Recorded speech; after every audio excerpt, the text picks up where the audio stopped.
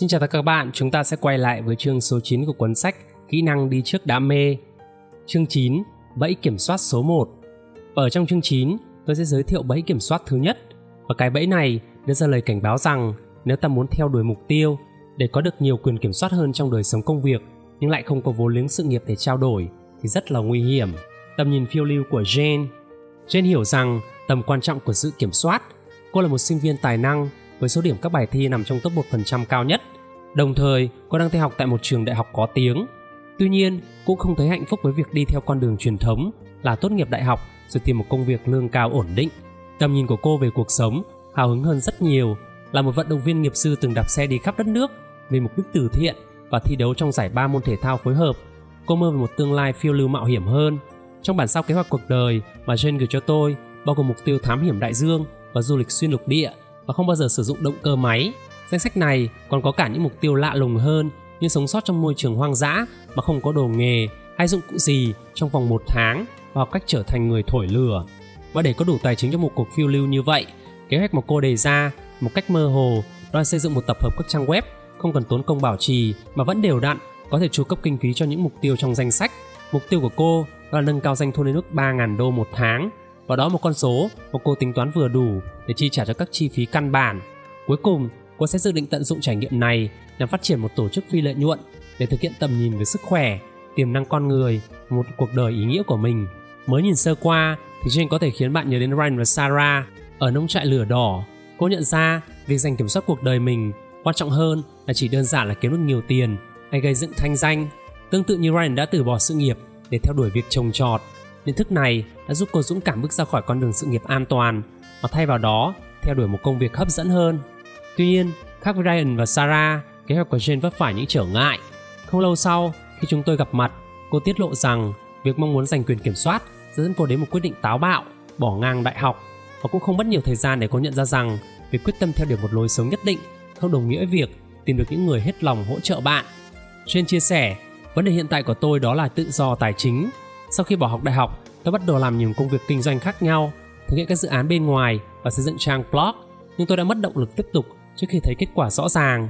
Một trang blog mà cô hy vọng sẽ tạo tiền đề cho nguồn doanh thu ổn định chỉ có 3 bài viết trong vòng 9 tháng. Jane phát hiện ra một sự thật nghiệt ngã trên thế giới này, khó mà có thể thuyết phục người khác trao tiền cho bạn. Cô thú nhận, tôi đồng ý với việc tiếp tục phát triển tầm nhìn của mình là điều lý tưởng nên làm. Tuy nhiên, tôi cũng cần tiền nuôi sống bản thân mình nữa. Để kiếm được số tiền này mà không có bằng đại học quả thật rất khó khăn.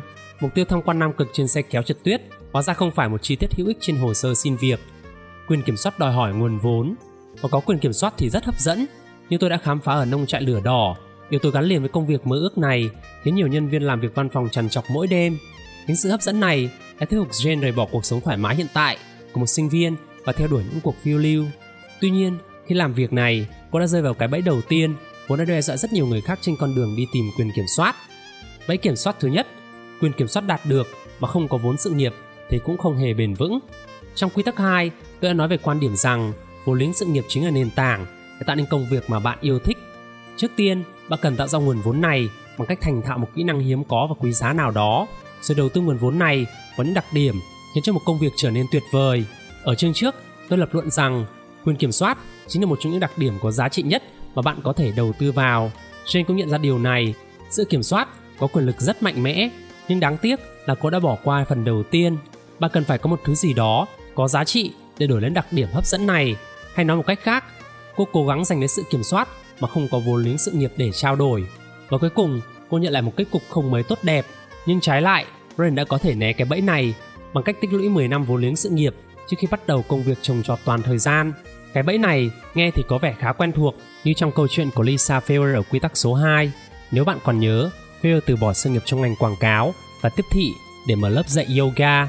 Mặc dù cô chỉ tham gia khóa học yoga trong vòng 1 tháng, cũng như Jane, Lisa theo đuổi kiểm soát mà không có số vốn lận lưng nào cả. Cũng như Jane, con đường Lisa đi nhanh chóng rẽ sang một hướng khó khăn.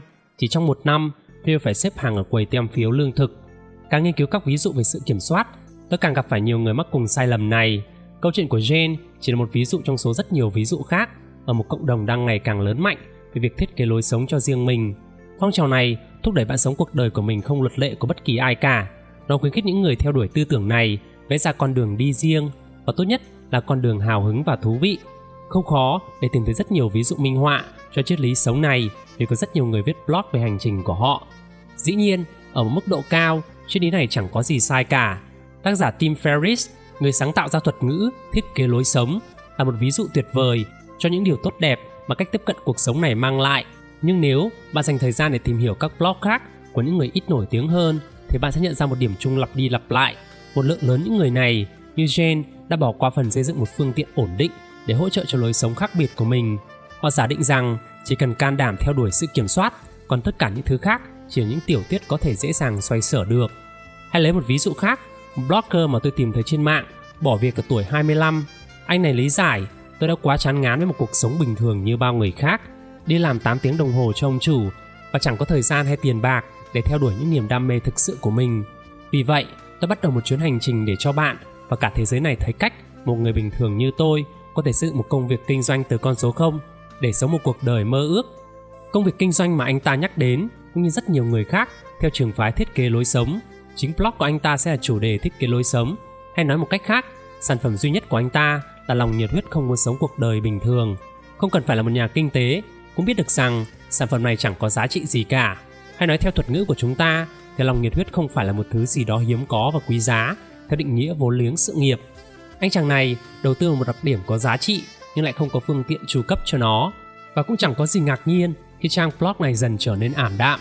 Sau 3 tháng đăng nhiều bài viết mỗi tuần về cách có được nguồn vốn hỗ trợ cho một lối sống khác biệt bằng cách viết blog, mặc dù anh ta chẳng kiếm một đồng nào từ trang web của chính mình cả, các bài viết của anh ta bắt đầu nhuốm màu nản chí. Và trong một bài viết, anh ta nói với một dòng điệu hàn học rõ rành rành: tôi nhận thấy độc giả đến rồi đi, tôi đã bỏ rất nhiều công sức viết những bài viết chất lượng và đi tìm những con người tuyệt vời. Nhưng trời ạ, rất nhiều người trong số các bạn đến rồi đi, điều này thật khiến tôi khó chịu, giống như bạn cố gắng đổ đầy nước một cái xô bị thủng vậy. Sau đó, anh ta tiếp tục lập ra chi tiết kế hoạch 10 bước để xây dựng nguồn độc giả ổn định hơn. Kế hoạch này bao gồm những bước như mang lại năng lượng và thể hiện sự cảm kích đối với độc giả. Nhưng danh sách này vẫn bỏ qua một bước quan trọng nhất, đó là cung cấp những nội dung mà độc giả sẵn sàng trả tiền để đọc. Và vài tuần sau, các bài viết của trang blog này dừng hẳn. Tại thời điểm tôi tìm thấy trang này thì đã không có bất kỳ một bài viết gì mới trong vòng 4 tháng. Câu chuyện này cho ta thấy một ví dụ rõ ràng của bẫy kiểm soát thứ nhất. Nếu như bạn theo đuổi sự kiểm soát mà không có vốn liếng sự nghiệp, thì nhiều khả năng bạn sẽ đến kết cục như Jane, Lisa hay nhà thiết kế lối sống tội nghiệp ở trên. Mặc dù tận hưởng sự tự chủ nhưng lại không có đủ tiền ăn. Tuy nhiên, cái bẫy đầu tiên này hóa ra chỉ là một nửa câu chuyện của lý do tại sao quyền kiểm soát lại là một điểm khó đạt được. Nhưng tôi sẽ chia sẻ trong chương tiếp theo, kể cả sau khi bạn đã có đủ vốn liếng sự nghiệp để có thể đạt được quyền kiểm soát thực sự, mọi chuyện vẫn khó khăn vì chính tại thời điểm này mọi người bắt đầu nhận ra giá trị của bạn và ép bạn quay trở về con đường cũ, thiếu đi quyền kiểm soát.